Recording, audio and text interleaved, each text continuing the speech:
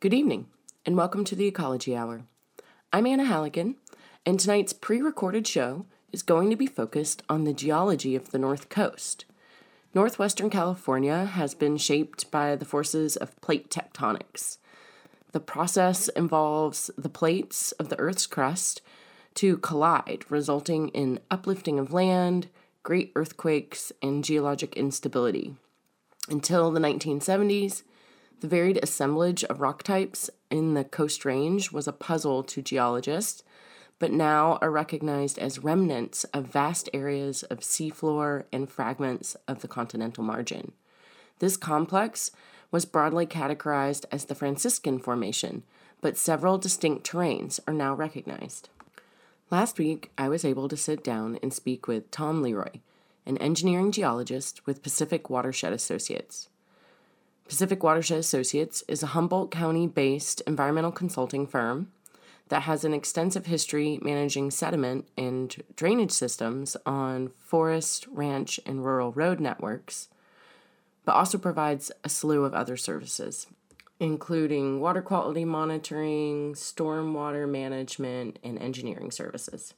If you have listened to me host this show before, you may know that I work for a nonprofit locally, a group called Trout Unlimited, and my work is focused on watershed and salmon restoration.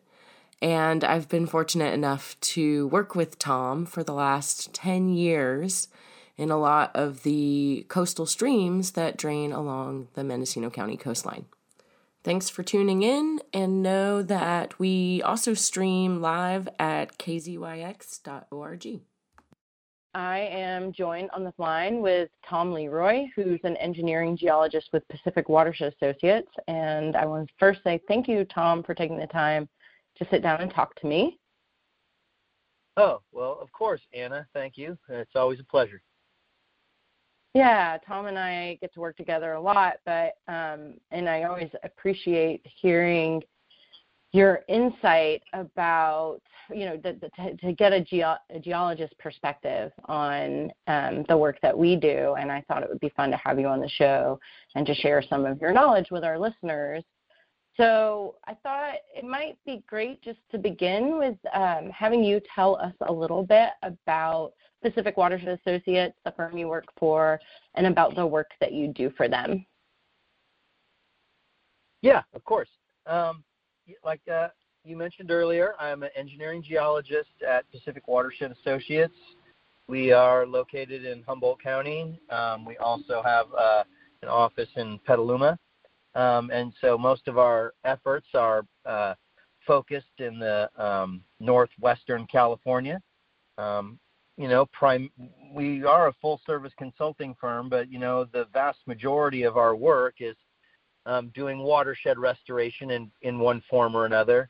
Often that's in the form of road upgrading and road decommissioning, improving culverts or other infrastructure for fish passage, improving in-stream conditions for fish habitat, and so on and so forth. So that's the bulk of what we do. Our firm has engineers and geologists and biologists, and so we really try as best we can to bring interdisciplinary science to the art of restoration.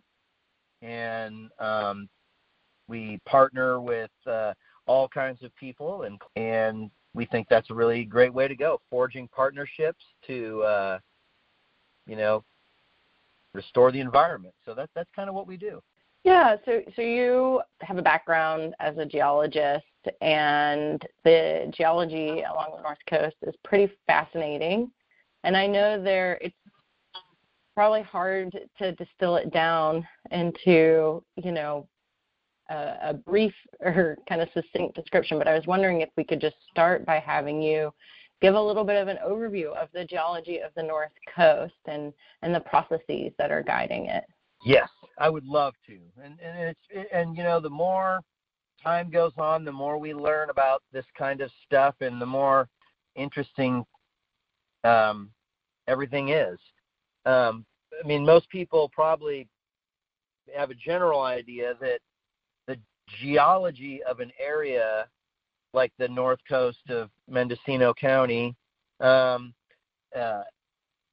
is really a fundamental element of the landscape that we see, and the watershed processes that are occurring on these landscapes. And in turn, all of that can really lead to the distribution of habitat for the various creatures that occupy this part of the world, in particular fish. In general, the geologic rocks that make up the western part of North America and in our part of the world, in the Mendocino Humboldt area, is primarily dominated by a formation called the Franciscan Formation, which is mostly composed of marine sediments that were deposited offshore, in depths ranging from, relatively shallow, like 100 feet, to, in some places, thousands of feet of depth in the water. When that was occurring, when the Franciscan was being deposited, the entire length of California was what is called a subduction zone. And from most of you people may remember from your basic geology classes or even just your fundamental science classes, the subduction zone is where the oceanic plate, the Earth is composed of all these lithospheric plates. The oceanic plate is being pushed and pulled underneath the continental crust. And so when the Franciscan was being deposited, there was a subduction zone along all of California. And adjacent to that subduction zone was a volcanic arc. And that volcanic arc now is what we call the Sierra Nevadas. So the Sierra Nevada mountain range that makes up the kind of eastern margin of California there is a giant cooled off plug of molten magma that was associated with the volcanoes that were being formed from the subduction zone on the edge of California. So that's when and during that time, the material that was washing off those volcanoes were washing off into the ocean and being deposited as the Franciscan Formation. And that was pretty extensive. That's pretty much all the way from Southern California to the Oregon border this was occurring.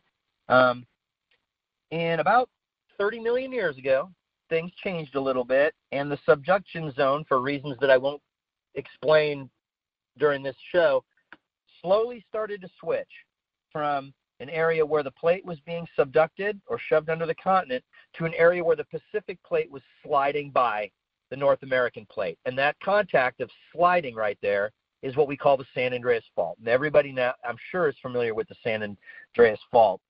So it ends up that the San Andreas Fault is slipping so that the Pacific Ocean is moving to the northwest compared to the North America. And the San Andreas Fault ends at what is called the Mendocino Triple Junction, right at Cape Mendocino. And north of Cape Mendocino, you still have a subduction zone, and south of Cape Mendocino, you have a strike-slip fault system. And so that kind of should give you just a general idea of the geology that's in the area, and then, kind of the major faults that are kind of bounding this area. And the thing that's super interesting, I think, and this is really cutting-edge science, is that where the subducting plate north of the Mendocino Triple Junction is going under the North American continent, it's sort of acting like a heat shield from the hot molten magma in the mantle. And south of that subducting plate, where there is no subducting plate, that hot material from the mantle is actually able to heat up the Earth's crust. And what happens when you heat something up? It expands.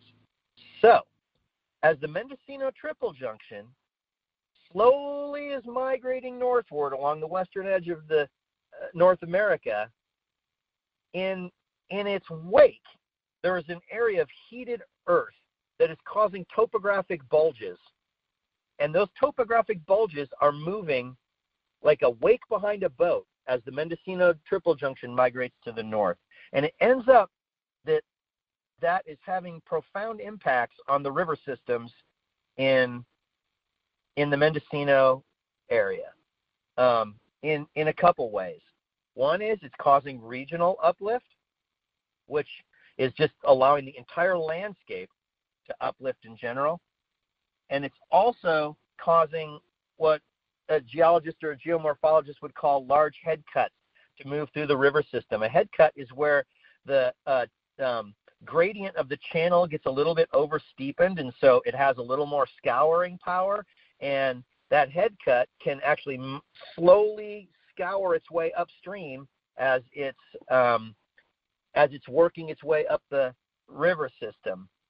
And that has resulted in several steps having formed in the river systems, and those steps either allow or don't allow fish to migrate past there.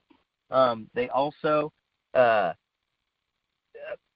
cause different forms of stream piracy, which is when one river watershed is captured by another river watershed as these processes go on.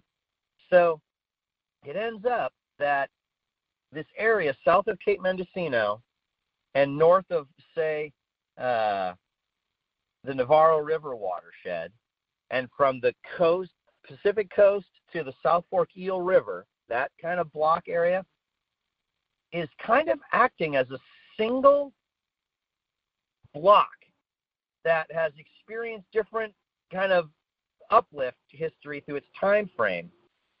And it's so interesting because that geologic block coincides with some of the best distribution of coho habitat in California.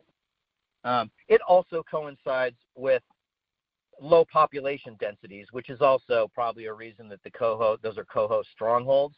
But the reality is that the watersheds in those areas have developed relatively low gradient channels for long ways. And it ends up that coho salmon in particular are highly dependent on those low gradient channels, not only because they don't have to exert as much energy to get up there, but it also allows the river systems to form the complex habitat, including floodplains and little riverine landforms that don't just form in the actual scouring channel itself, but kind of on the margins of the channel. It ends up those are super important coho habitat.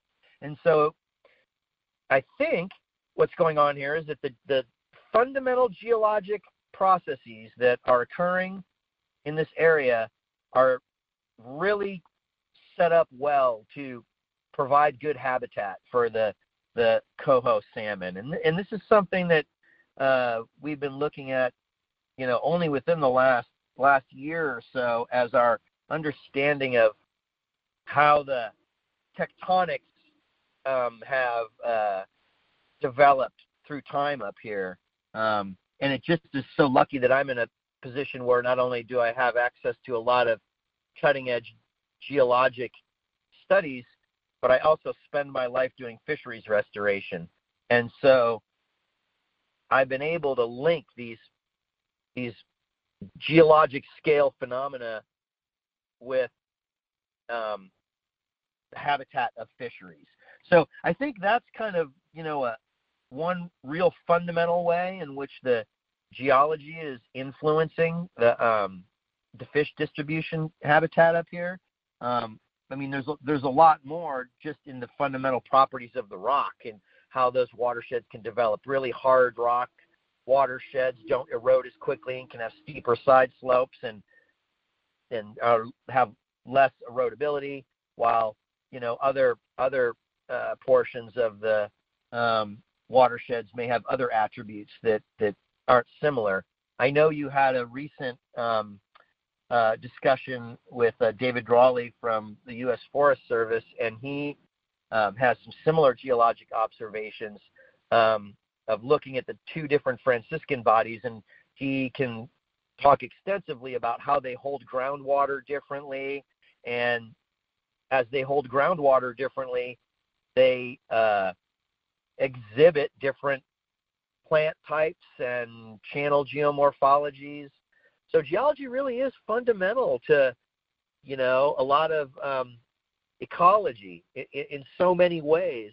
It's just that it's mostly overlooked because we're sitting here looking at the surface and looking at processes, and these geologic phenomena are a little deeper down, but they do affect profound influence on the distribution of habitat. I do have a question though about these. What did you call them? They were like rolling bulges, geologic bulges. What was the descriptive term? The bulge. So is that something that? Yeah, is that something that like that a trained professional can observe on the landscape? I was trying to visualize what type of landscape features that. Uh-huh. Yeah, let me give you a couple of examples of how they started to work this out. A lot of this started, about 10 years ago when a guy named Rich Kaler was working on his master's degree at Humboldt State University, and he was looking at the drainage divide between the Mad River and the North Fork of the Eel River. And it ends up that the drainage divide of those two major watersheds is at a place called Hettenshaw Valley. And Hettenshaw Valley is a true valley. I mean, it is flatter than a cow's face. It's a half a mile wide, yet it's at the drainage divide between two major watersheds. You should not have a valley, a flat valley floor at a drainage divide. A flat valley floor forms with a through-going watershed. And so it became apparent at that point in time that what was happening is that the Mad River watershed, which is the one to the north, is actually getting smaller, and it's being captured by the Eel River drainage to the south. And so if you go down the Eel River drainage basin from there and you head downstream, what you'll notice as you pass all of the major tributaries is that the tributaries are barbed in the wrong direction. And what I mean by that is that when stream confluences typically come together into a main stem, they point downstream. Rarely does a tributary come in and have to take a U-turn to start flowing down the main line channel. But in the Eel River, all the major tributaries have to make a U-turn to head down the channel in the North Fork Eel. And that's because those tributaries didn't develop in the main stem of the Eel. They developed in the Mad River watershed, which was flowing to the north instead of flowing to the south, like the Eel River is. So once people started to recognize this drainage reversal was occurring at the landscape scale, they started trying to figure out why. And the people that really nailed it was a fella named Kevin Furlong and a lot of his graduate students out of the University of Pennsylvania. And they're the ones who observed this heat bulge forming south of the migrating Mendocino Triple Junction. And then once they observed that, then it was not too difficult to link these two together and go, okay, we see what's going on here. The Mendocino Triple Junction is migrating to the north. There's a topographic bulge in the topography forming south of it. And as that topographic bulge migrates north with the Mendocino Triple Junction, it's causing this drainage reversal that we're seeing in the major watersheds. And so, a lot of the water. So, for example, 2 million years ago, the Triple Junction was probably about, it was probably pretty close to where, say, the mouth of Usal Creek is. 30 million years ago, the Triple Junction was like where LA is. So that should give you an idea of the speed at which this triple junction is migrating to the north. And the whole way, there's been this rolling topographic bulge forming behind it. So, that's how your average, that's what the scientists are observing on the landscape that are allowing them to make this interpretation. And there's like some other super nerdy, put your information into the black box kind of stuff that goes on to help also support this idea, but it's beyond my capabilities to understand, and certainly beyond my capabilities to try to explain, on the radio. But right. Yeah, there is a lot. And the more we look, the more we can observe phenomena in these watersheds that we can relate to this migrating topographic bulge. And I'll give you one more example that a lot of people have probably seen, and you can see it anytime. If you're driving on Highway 101 and you go where they built the new Confusion Hill bridges and bypass the big landslide at Confusion Hill, you'll notice you're sitting there on the freeway right at the edge of the bridge. You're on a flat fluvial terrace. It's a river deposited rounded gravel terrace. The problem is you're about 300 feet above the river right there.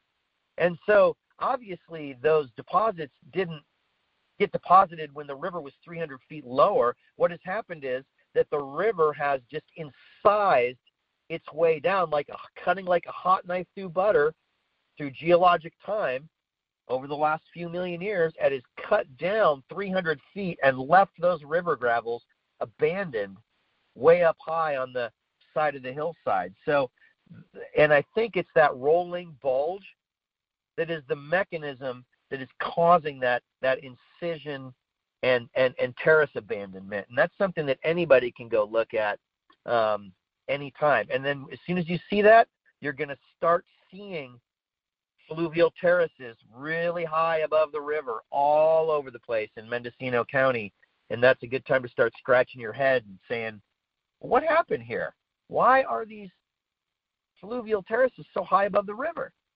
And it's these long-term geologic processes that are primarily driving that.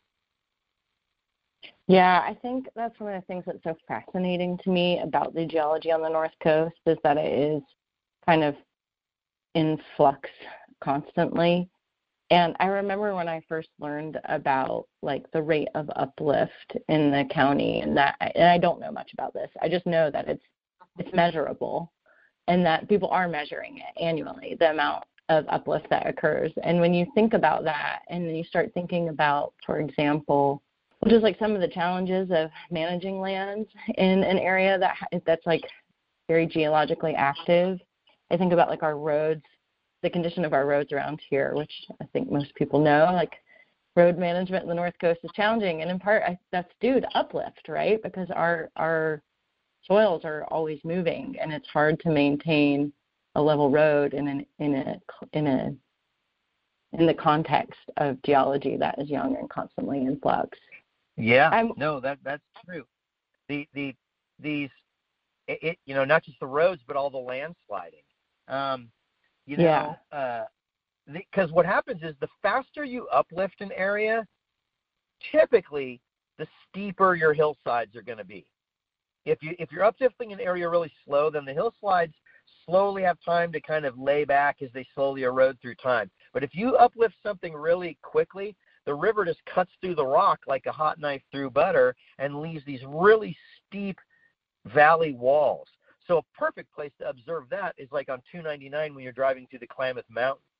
I mean, it's just nothing but rock everywhere you look. There's barely any soil on the hillsides up there. And that's because the Klamath Mountains have uplifted so rapidly, and over the last few million years that the river is just cutting down and leaving these really steep inner gorges in these areas. It's funny to use the term rapid and few million years in the same sentence, but I think geologists are uniquely inclined to understand time in a way that the rest of us don't. Geologically, 2 million years is nothing. So. Right. Well, so coming back around to how the geologic properties of the watersheds and the landscapes here, how they're conducive to creating really good salmon habitat. I mean, I'm assuming that's, always been true. Again, here's another time reference. But, I mean, it seems to me like that has been true for as long as salmon have been recorded, or that we know, salmon have been on the landscape. Is that a fair assumption, that these watersheds have always been conducive to providing good habitat for salmon, or is it really like in the last, I don't even know, like million years or something like that? I'm going to interrupt myself here for a second and just remind listeners, if you're tuning in, you're listening to the Ecology Hour on Mendocino County Public Broadcasting, listener-supported community radio. And then also because after the interview, I was thinking about the time scale that salmon have existed on the earth, and I realized I wasn't exactly sure. So the ancestors of the salmonid family appeared around 50 to 100 million years ago in northern Europe. Today, there's 7 species of Pacific salmon, including 5 that spawn along the North American coast, as well as steelhead. And then there's also a type of salmon, Masu salmon, which live in Asian waters. The primary salmon in California are Chinook salmon, which are also called kings, and they are the largest. They average about 20 to 40 pounds, but they can weigh as much as 100 pounds. And some of the Chinooks make some of the longest migrations of any salmon. And then there are coho or silver salmon. They average about 8 to 10 pounds. And these are really strong fish, and they're known for their ability to jump and are really prized by fishermen for their vigorous fighting when hooked. And we also have steelhead, which steelhead trout are a unique species. They are very closely related to rainbow trout. And in fact are 99% genetically the same. The primary difference is that rainbow trout stay in freshwater all of their lives, and wild steelhead will spawn and hatch in freshwater rivers and streams, but do migrate to the ocean. Let's return to my interview with Tom Leroy, engineering geologist with Pacific Watershed Associates, and I have just asked him how long the geology on Mendocino coastal streams has supported high-quality salmon habitat. No, I'm not a fisheries biologist and certainly not an evolutionary biologist, but my opinion is that this has always been good habitat for salmon.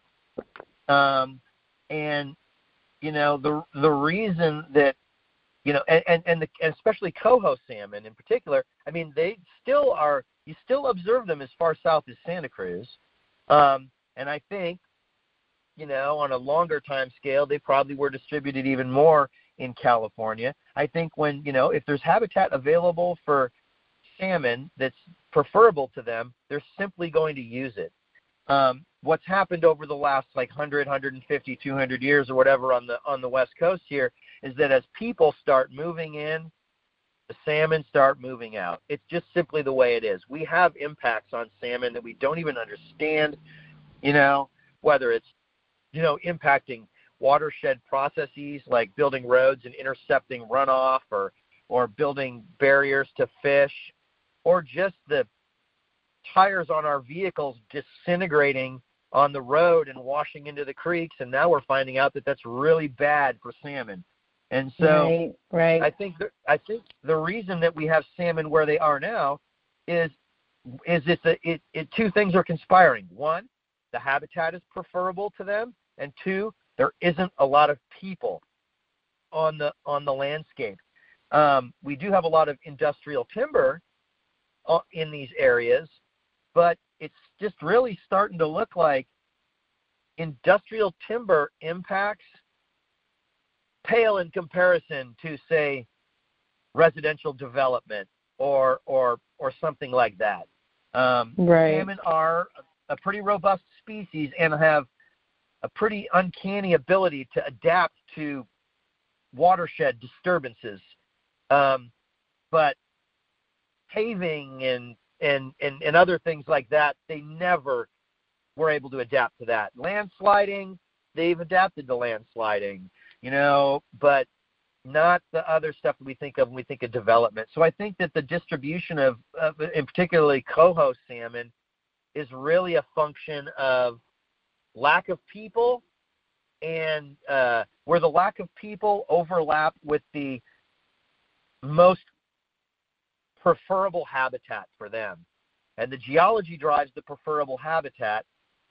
It also probably drives the lack of people to a certain degree, because people don't like to inhabit some of these more remote areas because for whatever reason. So so I think that's kind of what's going on here. And then you'll see that outside this core area of their habitat, they will start to use these marginal areas. And if conditions are good and the trajectory of their populations is good, then they will continue to distribute out into these less preferable areas, either as the watersheds begin to heal or, as we start to have other protective measures put in place. On the other hand, if their trajectory is a lower and lower population, then we're going to see them disappear from this less preferable thing, really move into the core of their preferable habitat and be highly reliant on that to, preserve the species for future generations. And that's where you and I come in, to right. identify these locations where they, are doing okay and trying to preserve and protect what we've got that's working, and then try to restore what we've trashed, and and getting better at it every year. But part of that is really identifying where you want to focus your efforts. Yeah, I'm so glad that you made the link to the current kind of, or even kind of historic land use, because that's kind of what I was thinking too when I was asking the question. Is like, well, even though the geology has been changing, like this area has always hosted robust salmon populations, and so what's the rub, right? And what we know, or what we think we know, is that especially up here, the kind of the condition of the watersheds that we're working in today is tied to the legacy of land use that's occurred over the last 150, 200 years. And that land use has predominantly been, timber operations. And so, you've spent a lot of time working in the South Fork Eel and in the Usal watershed and other Mendocino coastal streams. Well, I know you've worked all over the state, really, but what have you observed as some of the biggest impacts on the landscape today from some of those old land use practices? I've learned a lot in the last couple of years. I've spent almost 20 years doing this now, but I'm actually moving past looking at like individual disturbance spots. Like, here's a clear cut and here's a landslide, those are impacts for sure, and they're disturbances.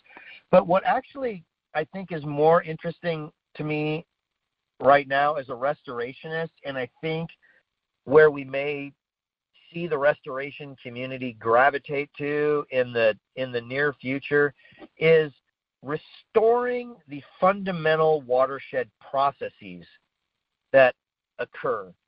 And what I'm talking about is, like, an example of a watershed process would be the hydrologic process, the process by which rain falls in the watershed and some of it runs off, some of it soaks into the ground.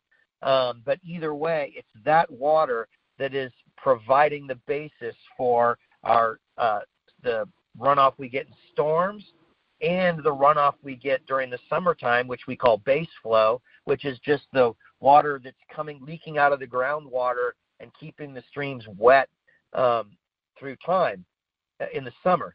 And so an example of how we have caused disturbances to a hydrologic processes, and the classic is building roads all over the watershed. Roads, I mean, back in the day, they were specifically designed the water would land on them. They would shunt the water into an inside ditch, move that over to a culvert and put it under the road and send it down into the creek. And what that did was it caused the water that lands in the watershed to run off and out of the watershed faster than it would have during undisturbed conditions. So, and there's other things we've done to the watershed similarly that exacerbate that same problem. For example, the practice of removing some of the wood out of the stream system, back in the day, which was done because we put too much wood into the wood system from all the logging debris. But either way, the bottom line is that it's changed the rate at which water is being routed off the landscape. So that's a process and that has been highly disturbed. And when you route water off the landscape quicker than it was during undisturbed conditions, now you're putting more water into the creek system than the creek has ever seen. And so what does that do? It causes channel incision. It causes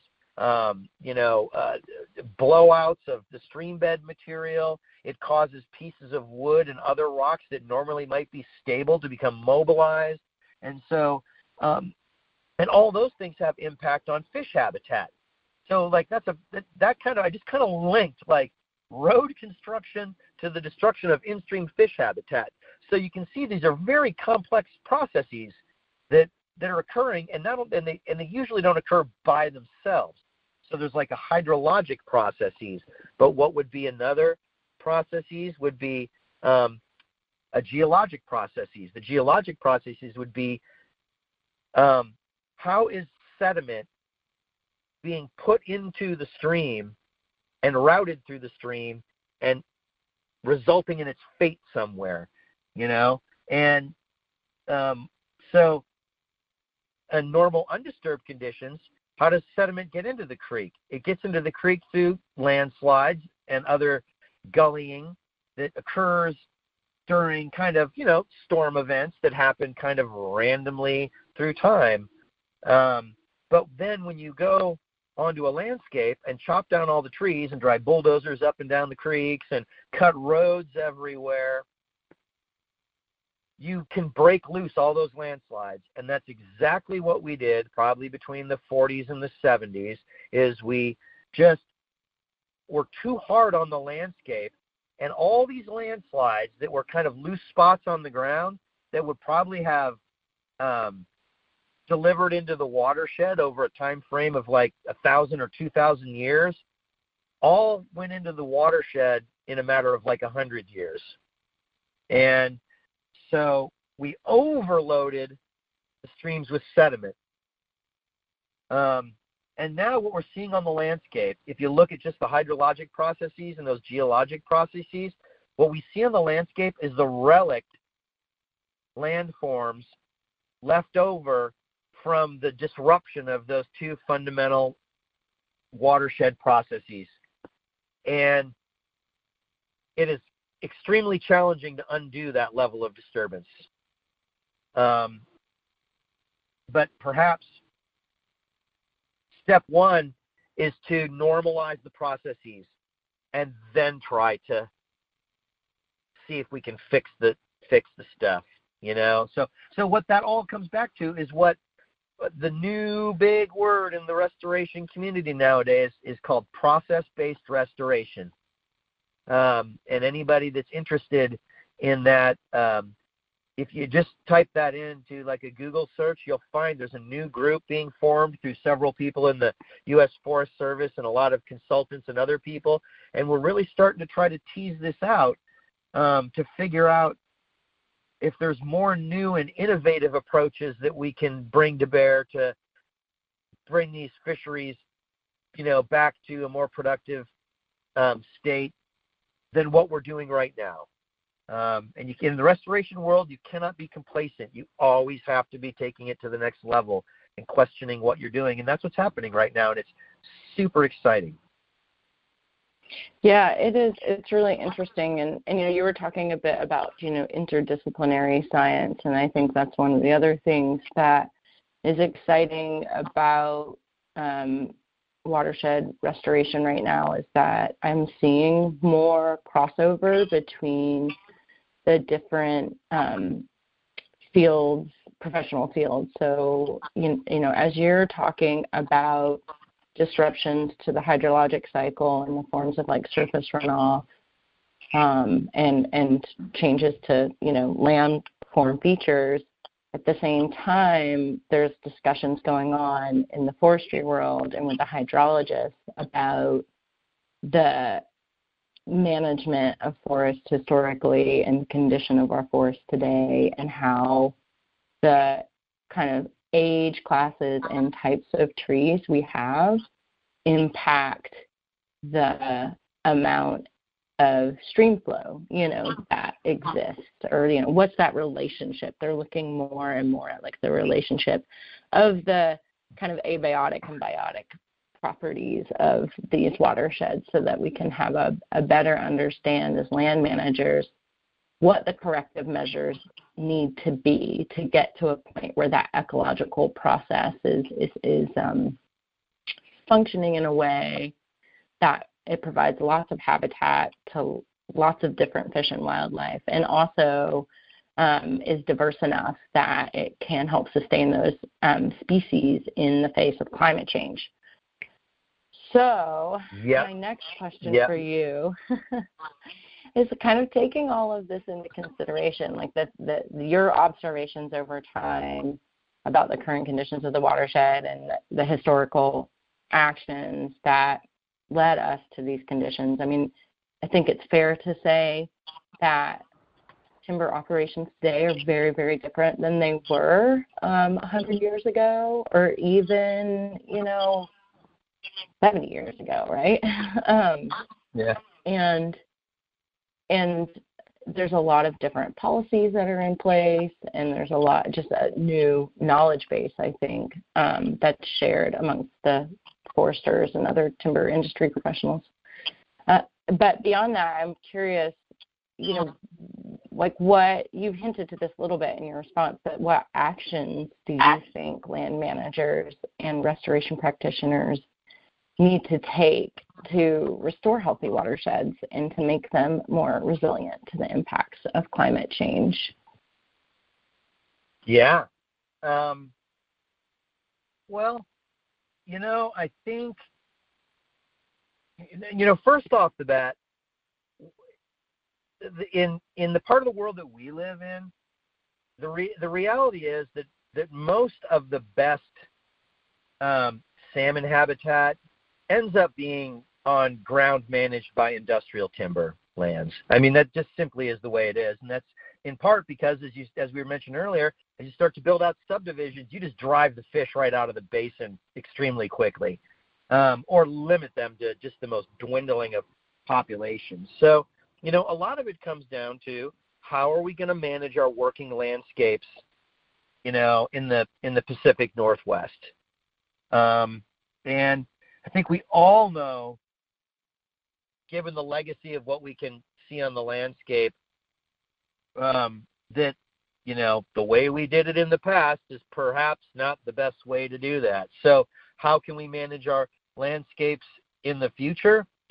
I think most importantly is, as awkward as this may sound, is keeping these big tracts of land in big single ownerships where people can make decisions and actions can occur. As soon as you get into like restoring a watershed in a rural subdivision, all of a sudden you got 30 or 40 people who all have different opinions that have to come into play to get anything done. And it only takes one person to throw a monkey wrench into all that, and nothing is going to happen. Whereas on the larger managed landscapes, some more often than not, individuals or small collectives of people can make decisions to take actions, and you can really make meaningful progress. So I think that's kind of one thing. I think to go hand in hand with that, we need to reevaluate how we're managing our landscapes.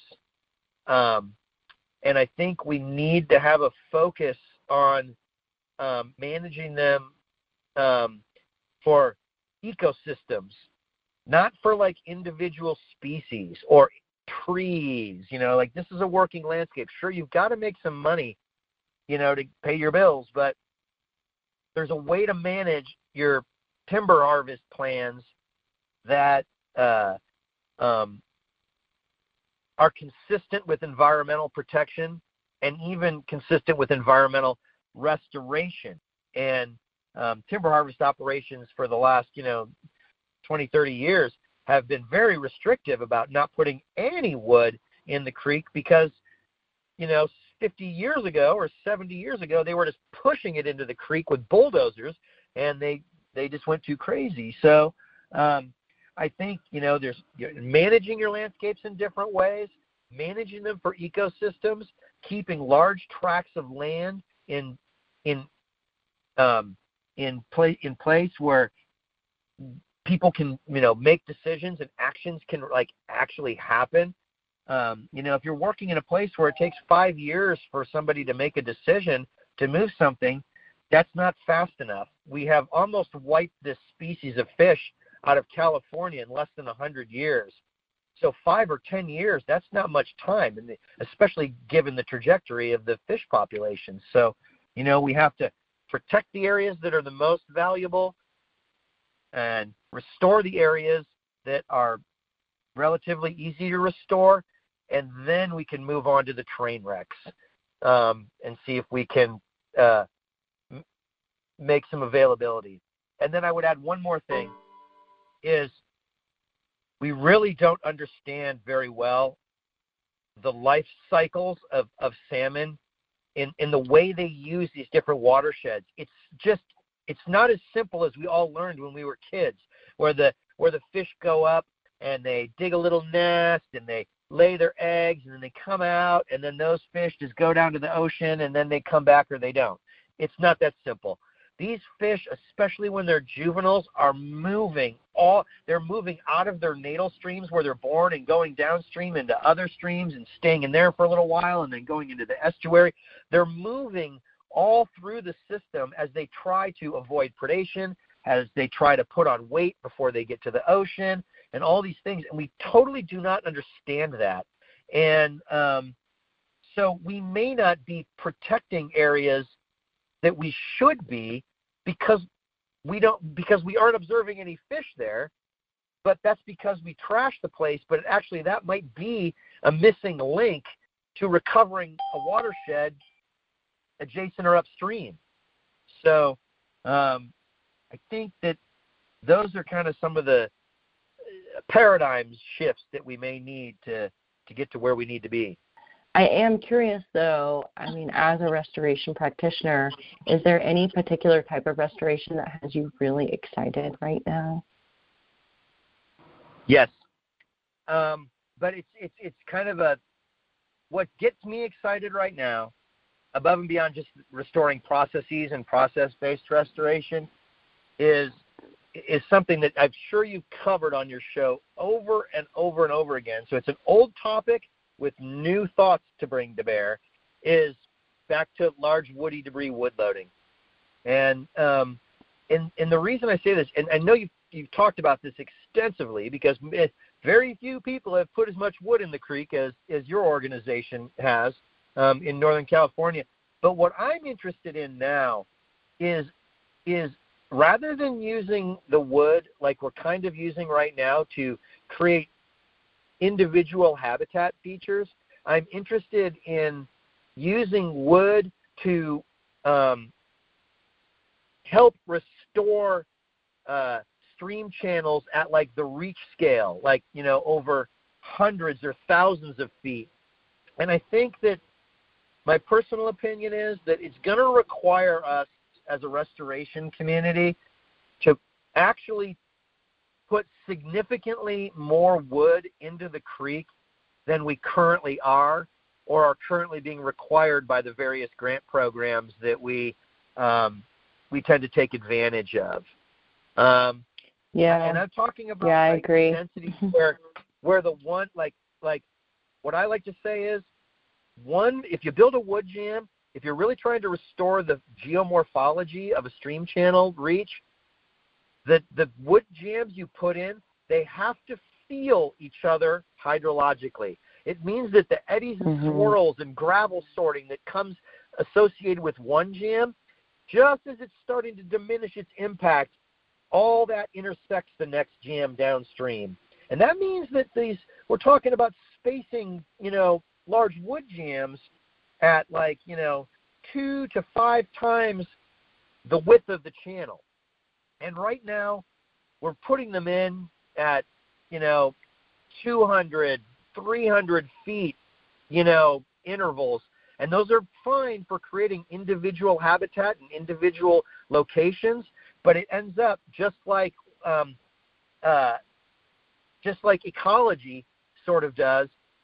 When they interact with each other, they get like orders of magnitude better results than everything acting individually. And so that's what really is getting me fired up right now.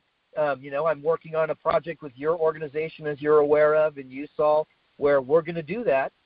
And it's really going to be a demonstration project of how we can do things a little bit differently. Not even a huge, big change. We're just going to have a little more. We're just going to add a little more density to the wood loading. So that's getting me really fired up, and I think that is going to have a lot of potential to have some really positive impacts, especially in the kind of upper parts of the watersheds, where the fish are. It might not be so relevant in the lower estuary parts or where the channels are really, really big, but in these smaller channel reaches, I think we could really have some substantial impacts. Yeah, I've definitely observed that and agree with you. Particularly, there's some work. We've done a lot of work in the South Fork of the 10 Mile, and we've gone back and retreated, and after, the same reaches that we had treated previously. And that interaction between the older structures and the newer structures is so fascinating, and it creates that geomorphic change and that complexity that I think we're always striving for, but that we weren't accomplishing in the more limited treatments that we had provided earlier. So it's that compounding effect. And then we did interview the researchers about this, but in partnership with Cal Fish and Wildlife and NOAA Fisheries and a whole myriad of other partners,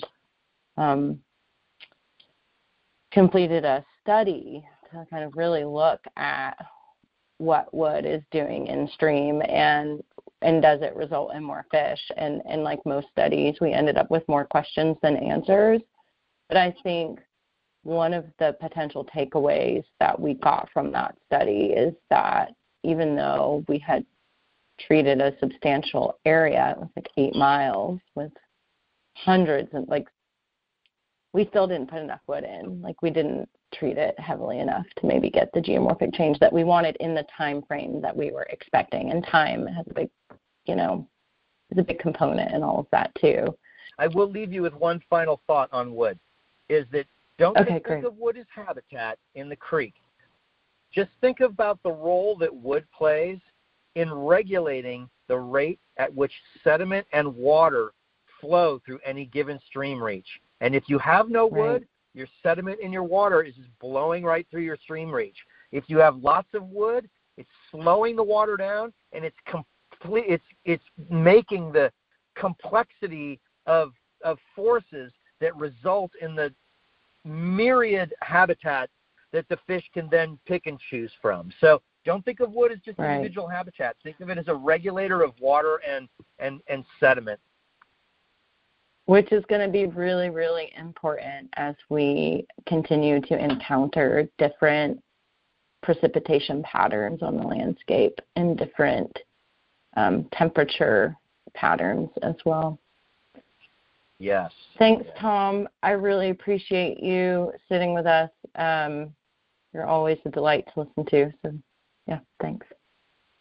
Any time, of course. And thanks to all the listeners who actually had the patience to sit through that. So if people want to learn more about Pacific Watershed Associates, where can they find information about PWA? Well, probably the best place is our webpage, www.pacificwatershed.com. You'll find all kinds of cool stuff, and you can look at the projects we've done, and you can contact our project managers, and